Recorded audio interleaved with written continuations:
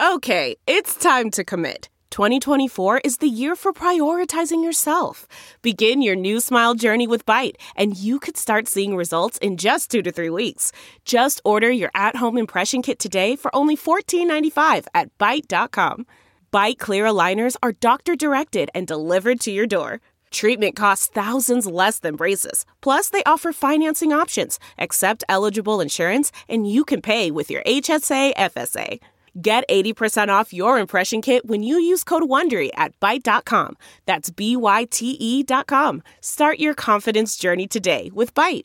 The spirit of performance is what defines Acura. And now, it's electric. Introducing the ZDX, Acura's most powerful SUV yet. Crafted using the same formula that brought them electrified supercars and multiple IMSA championships, the ZDX has track-tested performance that packs an energy all its own.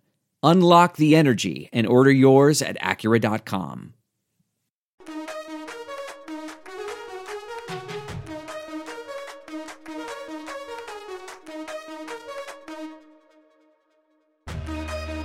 Hello, and this is the China Sports Insider Podcast. My name is Haig Balian, and I am with Mark Dreyer. And for the very first time, we are live streaming on YouTube. And Mark, I am scared. How are you doing? I'm excited. This will be fun. This will be fun.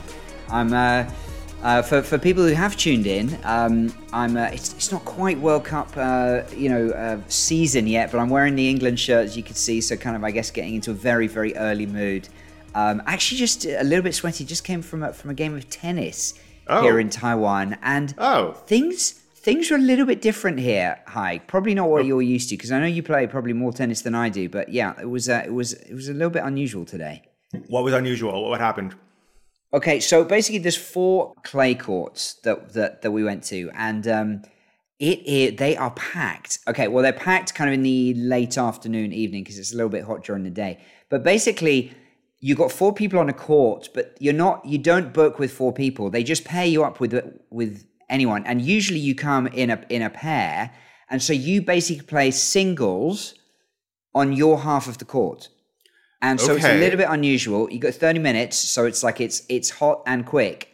So basically, and let me tell you, one look at the pair next to us. They were probably twice our age, and probably twice as good as well. It was it was frightening how consistent they were. While we were just struggling to keep the ball in our side of the court. Mark, I played tennis yesterday as well. We played doubles. My wife and I played doubles with an older pair who've been playing for a long, long time. Wily veterans are really the trickiest opponents to have, because you think you can win because you're younger. I mean, this is just hubris. This is absolutely the wrong way to approach a tennis match. And they kicked our ass, Mark. The first set was 6-0. They spanked us. The second second set we took a game, which was very, very good. And then the third, no one likes a bagel. No, nobody likes a bagel. I was trying to keep my emotions in check, but it's hard. It's really, really hard. Yeah. So you are still in Taiwan, and I am still in Vermont, and coming back hopefully next month. Still sort of seeing and reading everything about like all the different experiences of people going back to Beijing. Not filling me with a lot of optimism and hope, but we'll see what happens. I'll be perfectly honest. I'm not dreading it. I've done at this point, I think I told you last week, I've done 9.5 weeks of quarantine thus far during the pandemic, which people listening in the West they're probably thinking, are you completely insane? Well, possibly. It's a lot of time. Yeah. I'm used to it, but I'm actually flying straight into Beijing this time because I don't want to get stuck. I think there's a higher risk of getting stuck in another city, particularly just ahead of the big party congress, which is when I'll be going in. But quarantine in Beijing is not going to be as pleasant, at least according to the odds and according to the report. So it's a bit of a toss up. Do you get stuck for extra days somewhere else, or do you just Anyway, that's what it is. I wouldn't say I have PTSD, but I'm just kind of like, it is painful when you just see the rest of the world has just waved this thing goodbye. You know, the WHO is saying we see an end to this now. I mean, China is, yeah, I don't know. There's no end there. I saw that, you know, and as I said last week, I'm in Vermont, and here it doesn't. It feels like the pandemic is something that happened, you know, a long time ago. Nobody really wears a mask. Sometimes they do. Yeah. You know, it's life is sort of back to normal, you know, for better or for worse. I'm not, you know, sort of like putting any judgment on that. I'm just saying it doesn't seem like it's a reality here anymore. And it's just so surreal to think about what is happening right now back home in Beijing, where, you know, we'll both be just about a month from now. But let's talk about sport, and let's talk about sport in China. And there is some actual news this week, which is kind of awesome. We're looking we're looking at a couple of stories today. Chengdu goes ahead with the World Team Table Tennis Championships. The IOC releases its human rights strategy 6 months after the Beijing Olympics. And the Russian doping agencies say they're coming to a conclusion on the Kamila Valieva doping case. But let's talk about Chengdu first.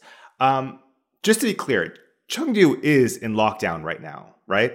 Yeah, it is. There was a headline I saw just a couple of days ago saying it was easing the lockdown, but wasn't coming out of lockdown. It's still very much in lockdown. You know, and like, look, we hope that it's not going to be lengthy, but history tells us in China, these lockdowns are not quick in any stretch. You know, there was Wuhan, the original one, that was 70 odd days. You know, Shanghai was 2+ months for a bunch of people. Then there were cities all over the north of China that basically didn't get any international coverage or certainly domestic coverage. You know, I had a friend she's actually a sports reporter for one of the local TV stations up there. You know, she was locked in her apartment for, I think, going on for 3 months. It was just absolutely insane. And then it was, you know, they were out for a bit and then they were back in again. You know, so the lockdowns that you hear about, and then there's the lockdowns you don't hear about as well. Anyway, Chengdu we have heard about. Still very much going on. But yes, the end of the month, in fact, September 30th is when the table tennis team world championships take place there. They start there and they go on for about 10 days or so. And I was sort of, when I first heard that you know, I had someone message me and said, hey, by the way, did you know this is still going on? I thought, well, that's not going to happen. And then he was right. He was absolutely right. I looked into it and it is going on. And I thought, well, it's table tennis. You know, it's a bit cliche to say it, but it's basically a Chinese national championship. But without other countries, of course, it's a bit meaningless. So they have to get other people in. So how are they going to do it in Chengdu under lockdown? Well, wouldn't you know it, they're going to try to recreate the Olympic bubble. That basically worked from a COVID perspective. From a COVID perspective, it worked very successfully in Beijing. Now, from a spectator, from everything else point of view, it was, you know, disastrous, perhaps a little bit too strong. But it wasn't enjoyable for anyone. It wasn't enjoyable for athletes. There were no spectators apart from, you know, a handful of people. You know, the TV was okay, but there was no kind of real atmosphere, and you could get a sense of that. So Mark, how big is this tournament? Like, how many athletes are we talking about? How many countries are going to be represented here? So there's 66 teams coming in across the men's and women's. It's actually pretty big. It is a lot bigger than I thought. You know, as you would expect, China are the hot favorites in both men's and women's competition. I think I saw that the men have won the last 9 in a row and the women the last 5 in a row, or possibly the other way around. So that perhaps gives you an indication of why they're so keen to get this tournament played. You know, because if they can just lock it down for, you know, a week or 10 days, China can continue its golden streak, and then we can go on to with whoever the next one is. So yeah, it's I think that's absolutely has to be a factor. The fact that China has, you know, locked on odds-on certainty for gold in both competitions, but it's not a small undertaking to with the China precautions for COVID-0. Having this kind of closed loop is no small undertaking. I mean, I'd love to know what athletes from outside of China are, you know, how they're preparing for this, how they're thinking about this, because this is a completely different world that they're going to be jumping into that they're used to, as far as I can tell. Well, yeah, and that's right. And we talked about this a lot over the Olympics, but you know, the mental preparation is key. You know, they're going to be training, eating, going straight back to their hotel rooms and spending hours and hours and hours in a very, very small space. Now, the Chinese athletes will probably be more used to it. It won't be easy for them, but that's just something they'll be aware of. This is not news to anyone, but it's not. It's far from. It's not what they want to be doing. And I guess from the Chinese point of view as well. I mean, they just had this experience of really holding one of the biggest sporting tournaments you could possibly have. So I would hope you can bring some lessons learned. Yeah, I mean, the other thing that I was just thinking of in terms of the logistics and the decision making that goes into this. China has had a number of tournaments, as we kind of joked. I guess dark humor at this point. Yet another competition gets cancelled from China. Being the sport of table tennis, China being so historically dominant, it obviously holds a huge amount of sway in the national, the world governing body, the IWTF, and so that would be one of the reasons, I'm sure, why they're able to go ahead with this tournament. We see in a lot of sports that other federations are putting pressure on China. With the Asian Games, for example, next summer's Asian Games in football was withdrawn from China. Whether China handed it back, whether it was stripped from China, maybe somewhere in the middle. But I think that's why they had a lot more sway to say, look, we want to get this done. We don't want to have to hand it back. And the other countries probably have less pull when it comes to table tennis to say, you know what, we don't agree with this whole quarantine and closed loop stuff in the way that they can in other countries, in other sports. I'm sorry. So that's one of the reasons. I mean, look, from our point of view, it's good that something is happening in China. I'm not against it by any stretch. But I was going to ask you. Yeah. Okay. Good. Okay. But I think those are some of the considerations behind the scenes that would have gone into what we're seeing, what we're about to see in Chengdu under lockdown 2 weeks from now. It just seems, I don't know, that just seems crazy to me. Like when you're asking everybody to stay in their homes, basically. I mean, and then to have this I don't know, big sporting competition at the same time. It'll be. I mean, if the lockdown is still pretty strict in Chengdu, you have to wonder what the people of Chengdu are thinking. Why are we putting our efforts into putting this on? There's other priorities, but wait and see. We talked earlier. We'll definitely try and get one of the competitors on the show. It'd be fantastic to kind of find out what it's like inside the Chengdu bubble. And we need a Chengdu correspondent as well for the China Sports Insider podcast to tell us, we will need an on the ground report here. What are people thinking? What are they out of the window? Doing? Yeah, exactly. We do have our Shanghai sort of correspondents in a way. All right, so that's definitely something to look out for at the end of this month. Okay, speaking of the Olympics, way back. Let's go back to February 2022. The Winter Olympics are in full swing. Lines were around the block for Bing Duan Duan merch. You had the wrong vaccines, so you couldn't get tickets to any events. And a Russian figure skater named Karina Valieva completely upended the games when the Russian Olympic team revealed she'd failed a drug test 2 months earlier. This was after she'd helped the Russian team win the gold in the team event, but before her individual events. Now the Russian doping agency Rusada said that they've investigated and they're about to reveal what happened. So what is it that they're investigating? I mean, honestly, who really knows at this point? It like an internal investigation that they kind of feel forced to do. They have to do their own investigation into what happened before the world governing body and everyone else can get involved. So that's why we're in this farcical situation. I don't think there are too many people outside of Russia who are going to necessarily think that whatever the Russians come up with is hugely credible. Although, having said that, I should catch myself. That's perhaps more of a Western view, given that China and Russia these days are ever more aligned. We went from a no limits partnership just before the Olympics. Of course, I think it was February 4th when they met in Beijing. That's right. And I was reading today that now they're being called a tandem. I'm not quite sure if that's closer or further apart than no limits. But anyway, it seems like they're still very close.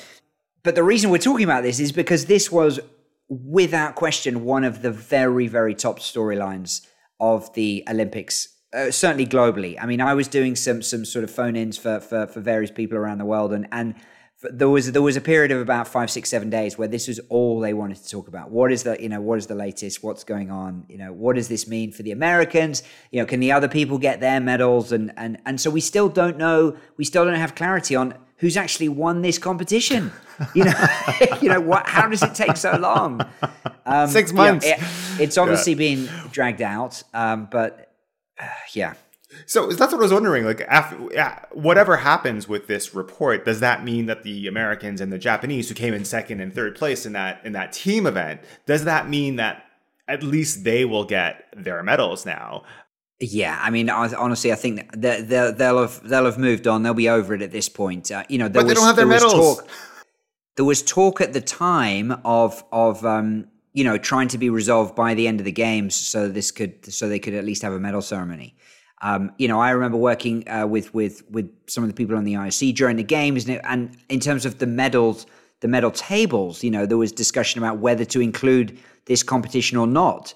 At least would you include the provisional silver and bronze from the other two teams, if not the Russian ones? And this has ramifications in terms of where people are, where countries are overall in the medal table, particularly when it comes to gold. So here we are in mid-September, and again, it's just that there's going to be we're close to a resolution, right? Yeah. I think that's what they're saying. Yep. So whether that means another couple of months. Anyway, it was painful. It was painful then. Yeah. It's continuing to be painful. What I think is interesting is that this barely caused a ripple. I didn't see this headline until I was sort of looking for stuff earlier for the show. So again, it was a huge story at the time, but I think other global events have long since surpassed it. Is there another global event with Russia at the center of it? I can't even imagine. One of the things that we're going to have to talk about. Yeah, I can't think of it either. One of the things that we're going to have to talk about at some point as well is the number of foreigners who are still in Russia with playing in foreign leagues, specifically in the KHL. Kunlun Red Star is in full swing. Their season is in full swing with several Canadians and Americans. That's something we can talk about at another time. For the record, I just want to say as well, like Valieva, she says that she was somehow exposed to her grandfather's heart medication, and that explained her positive test. So maybe that's part of the investigation by Rusada. Yeah, I mean that was the line at the time that no one really bought. But you mentioned Kunlun Red Star. I just wanted to have a big shout out to former guest on the show, Rachel Lanes, who was That's awesome. an integral part of the Team China hockey team, as well as their strength and conditioning coach. And she's actually from she grew up in San Jose. She's just been appointed the head strength and conditioning coach for the San Jose Sharks AHL team, the San Jose Barracuda. So huge appointment for her. That's fantastic. And, we spoke to her for probably more than an hour. And I would say, you might have a better memory of this, I think it was probably 40 minutes of her just riffing on about like the nuts and bolts of strength and conditioning. And it was detailed stuff. We didn't put it all out, but we had a very good chat, and wow, is she ever passionate. I mean, she is perfect for this job or anything like it. I mean, I'm just so happy that she's got this, a pretty good position, and hopefully she can continue to move on up in the organization. Absolutely. She was amazing. Congratulations to her. And I'm so psyched for her. And actually, we spoke to her. She was was she in the Beijing bubble, or were they in Shenzhen at the time? They were certainly in quarantine, I think. She was in quarantine. I don't think she was in Beijing just yet. There's some other stories I'm thinking that she was promising to tell at some later stage. So maybe when she gets settled in her new job, we can persuade her to come on again. That's what I'm thinking. There was definitely some stories that we couldn't. Not going to say any more at this stage. Yeah. All right. Fine. So maybe in the future. All right, but let's move on to another IOC story, Mark, because this is also really interesting. First of all, what even is the IOC human rights strategy? What does that mean? Why is it even there? Look, I'm going to have to answer this in fairly broad terms, but the Olympic Charter has a whole bunch of things and talks about the principles and the ethics and Olympism, all these sorts of terms, of which human rights is part of it. And this was kind of a big thing in the build up to the Beijing Games, when there was a lot of focus in foreign media on the happenings in Xinjiang and how this was, this meant that according to some people that Beijing should be stripped of the games. It wasn't compatible as its as an Olympic host with the Olympic Charter and the human rights promises and all that sort of stuff, with the alleged human rights abuses that were going on in Xinjiang. And so, we'll get to that other report in a minute, because I think the timing, while probably coincidental, is certainly significant, I think, with the UN human rights report on Xinjiang. This is something that, if I'm being honest, I think the IOC has lost a certain amount of credibility when it comes to these sorts of topics. They've long been seen as putting profit over other priorities. They kind of talk a big game, and the history is there to sort of show that this is meaningful. But I think whether or not they do mean it, they do believe it, I think that they're struggling in credibility right now. And we talked about this in Beijing, I think with the whole, Thomas Bach and Peng Shuai and those sort of stage meetings, there were pretty reasonable accusations of sport washing and all that sort of stuff, using sport to sweep some unpleasant stuff under the carpet. That's a longer conversation for sure, but I think there is some credibility missing, and I think the IOC were basically like, let's just get Beijing done, get out of here, and then go on to nice, safe sporting venues like Paris and LA and Brisbane, where people want us, everyone wants us to go. But meanwhile, here in we are. in the last 10 years, this is when they had, their really controversial locations, right? Like, and they just don't have that right now. So I saw that Saudi Arabia wants to hold an Olympics. Yeah, I mean, presumably they're going for the summer games, not the winter ones. But I would imagine. I don't know. I don't know. Honestly, they could probably build it. They could probably build some indoor slopes. Look. A couple of years ago, we would have said this absolute madness. But what sporting event is not going to Saudi Arabia these days? There's been huge, boxing fights and martial arts. Of course, the golf thing that we've already talked about in previous weeks. It's like, it's very sensitive, I think, right now. But I could definitely see it. I could definitely see it down the line. We're talking 2030, I think it was no, I got that wrong. 30, no, it's going to be 34, sorry. I think. Well, it must be 36, because who knows at this point? It's a long way off, because we've already got Brisbane in 32 you're right. And Paris 24 and LA 28. So we're talking a long way off. Yeah. I was getting my numbers off I think I saw 2030, which of course would have been a winter one. And despite my joke earlier, I'm pretty sure that's not happening in no way. Anyway.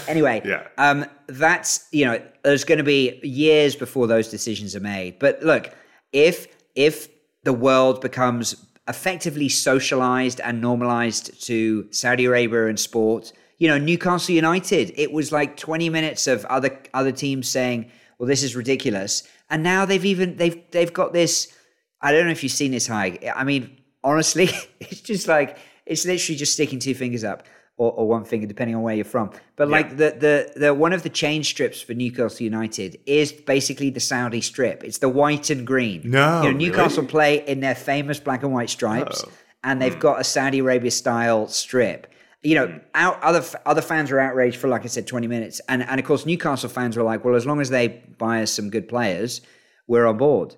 The golfers are clearly on board with it, the ones who have signed up for the Live Tour. So again, 5-10 years from now, when we're totally normalized to Saudi Arabia money, is it going to be a big deal if the Olympics go there? Probably not. And that is a shame. It's a massive shame. But I think, I'm sort of just looking at the trends rather than anything else, and I think that's probably where we're going. Quick tangent.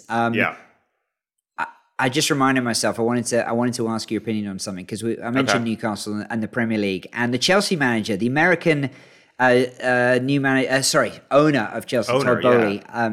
has proposed, or at least made reference to at a conference in the US, having an all-star game.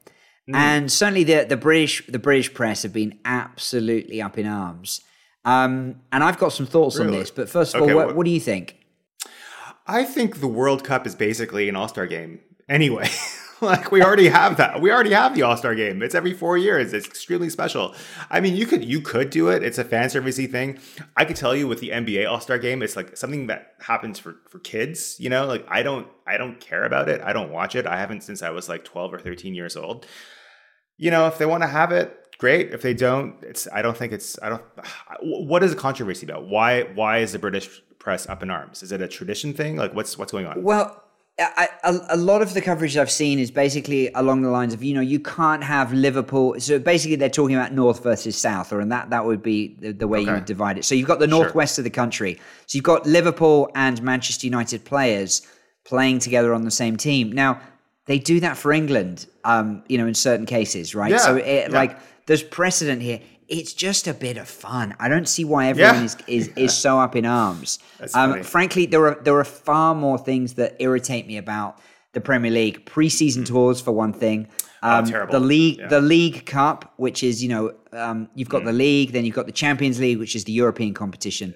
Then you've got the FA Cup, which has some history and some prestige. Then you've got another tournament, which is just a total waste of time. So people are saying, well, we don't have time for it. Well, get rid of some of those games. Anyway, I just don't see what the harm is. But I think more than anything, I'm a Brit. Here I am. I'm wearing my England shirt. I'm a York City fan because that's where I grew up, and unfortunately, that's the team that I'm saddled with for life. Because that's how it works. So I do get it. I understand where they're coming from. But the whole this is our league. You Americans, keep your hands off. You just don't understand it. Well, that ship kind of sailed probably about 20 years ago when Abramovich came in, and then all the other foreign owners. And so fans basically still in their heads thinking that they kind of have a say in what their club does. I know they emotionally think they do. It's cute. It is cute. It is cute, but that's all it is, Haig. It's like, honestly, I would say to them, go and support a real team, like your actual local team, like York City. Right. Go and stand with 2,000 or 3,000 people on the terraces and actually have a real connection to the team rather than, be one of millions who support Manchester United. Okay, there are, of course, exceptions, the people who grew up locally and all that sort of stuff. But my point is, it's like, why are people so fearful of change? I saw one comment from a British pundit saying, these Americans, they'll never get it. They're never happy until they change stuff. Why do they always have to tinker? And it's like, well, yeah, but also if you come up with a good idea, what's there's also the resistance to change. I think can be just as bad. If the answer to a suggestion is because it's always been that way, that's a terrible, terrible answer. Yeah, we're talking about one game for a bit of fun. And, we're not talking about a closed league and getting rid of promotion relegation, turning it into an American thing and having a draft, fundamentally changing it. But basically, this is just a bit of a mid-season break. Yeah. And honestly, I just think international fans would love it. I don't support a Premier League club, so I don't have this, this protectionist view of things in the way that a lot of people that I've spoken to kind of seem to. So I'd quite like to see all these players on the pitch more than I would, like I said, at this preseason tour. All that sort of nonsense. Anyway, bit of a tangent, but it was topical. No, it's for sure. And actually, one of the reasons that we're talking about this is because Fosun, which is one of the owners of a Premier League team, Wolverhampton FC. Just call it Wolves, Mike. Just call it Wolves. Wolverhampton Wanderers. There you go. Wolverhampton Wanderers. Repeat after me. Okay, Wolves. Just go with Wolves. That's the nickname. Manchester? Is that how you pronounce that? Are they going to be? Do you think they're going to be sold? Because I know that's another team. Our remaining UK listeners have now unsubscribed. So. Sorry. So sorry. Okay. So just to take a step back, I mean, Fosun is this massive corporation in China. They're have their fingers in absolutely everything. Just if you look at their Wikipedia, they've invested in retail, tourism, pharmaceuticals, and really importantly, actually, real estate. And as we know, real estate business in China is struggling a lot. There's rumors now, and Fosun denies this, that they're having trouble paying their bills. So under that context, it's quite possible that we're going to have one fewer foreign-owned team in the Premier League.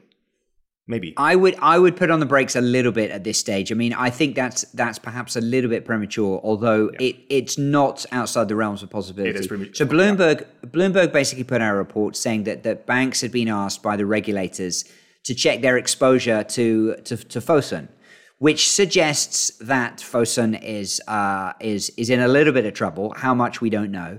That obviously affected the share price. Fosun immediately denied this. And, there's been Chinese media reports basically saying, Bloomberg's wrong. And to my mind, that just means it's 100% true. Because, I know. Like, why do they care so much? Why does the Global Times care about? Well, any chance they can bash Western media, they will take it. So, how bad is it? Is the football club? I tweeted a few things today, and I had a Wolves fan or two basically saying, "Oh, you don't know what you're talking about. We're absolutely fine. We're a self-sufficient club." And I was like, "Yeah, well done." That's not quite how it works here in China. If the owners are basically told, "Sell off all your overseas assets," then that's exactly what they will do. Again, no suggestion at this stage that we're anywhere close to that, but we've certainly seen, other people like Wanda would be the classic example. Huge investments in football in Spain, and the big Atletico Madrid Stadium, named after the Metropolitano, named after Wanda. Lots of investments there, and they had to dramatically scale back due to domestic troubles. So we've seen it again. We've seen it before, I should say. So there's no reason why we couldn't see it again. Again, nothing to worry about, I think, for Wolves. And as I've said, and as I've written many, many times before Wolves fans try and jump down my throat, Fosun were always likely to be by far the best owners, the Chinese owners that we've seen in terms of European Football Club. And that has panned out. And I'm not, being wise after the event.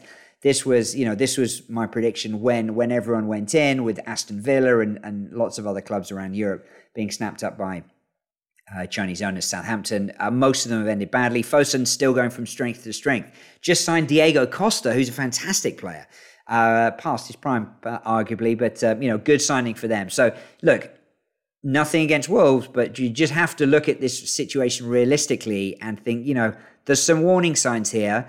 Let's join some dots. It's not a huge stretch to see trouble in the future.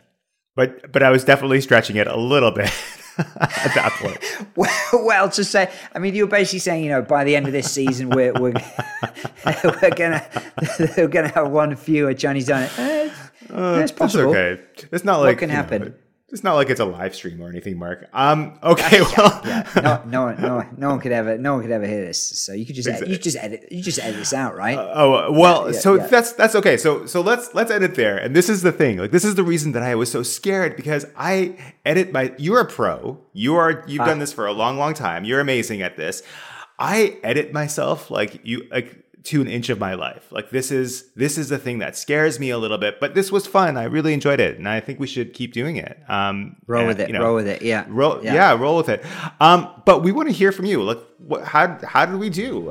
I was just about to jump in and say we probably better end it, because I think YouTube's probably in danger of shutting down due to the massive streaming numbers that we've been pulling out with tweeting 1 minute before we went on air. No, it's been fun.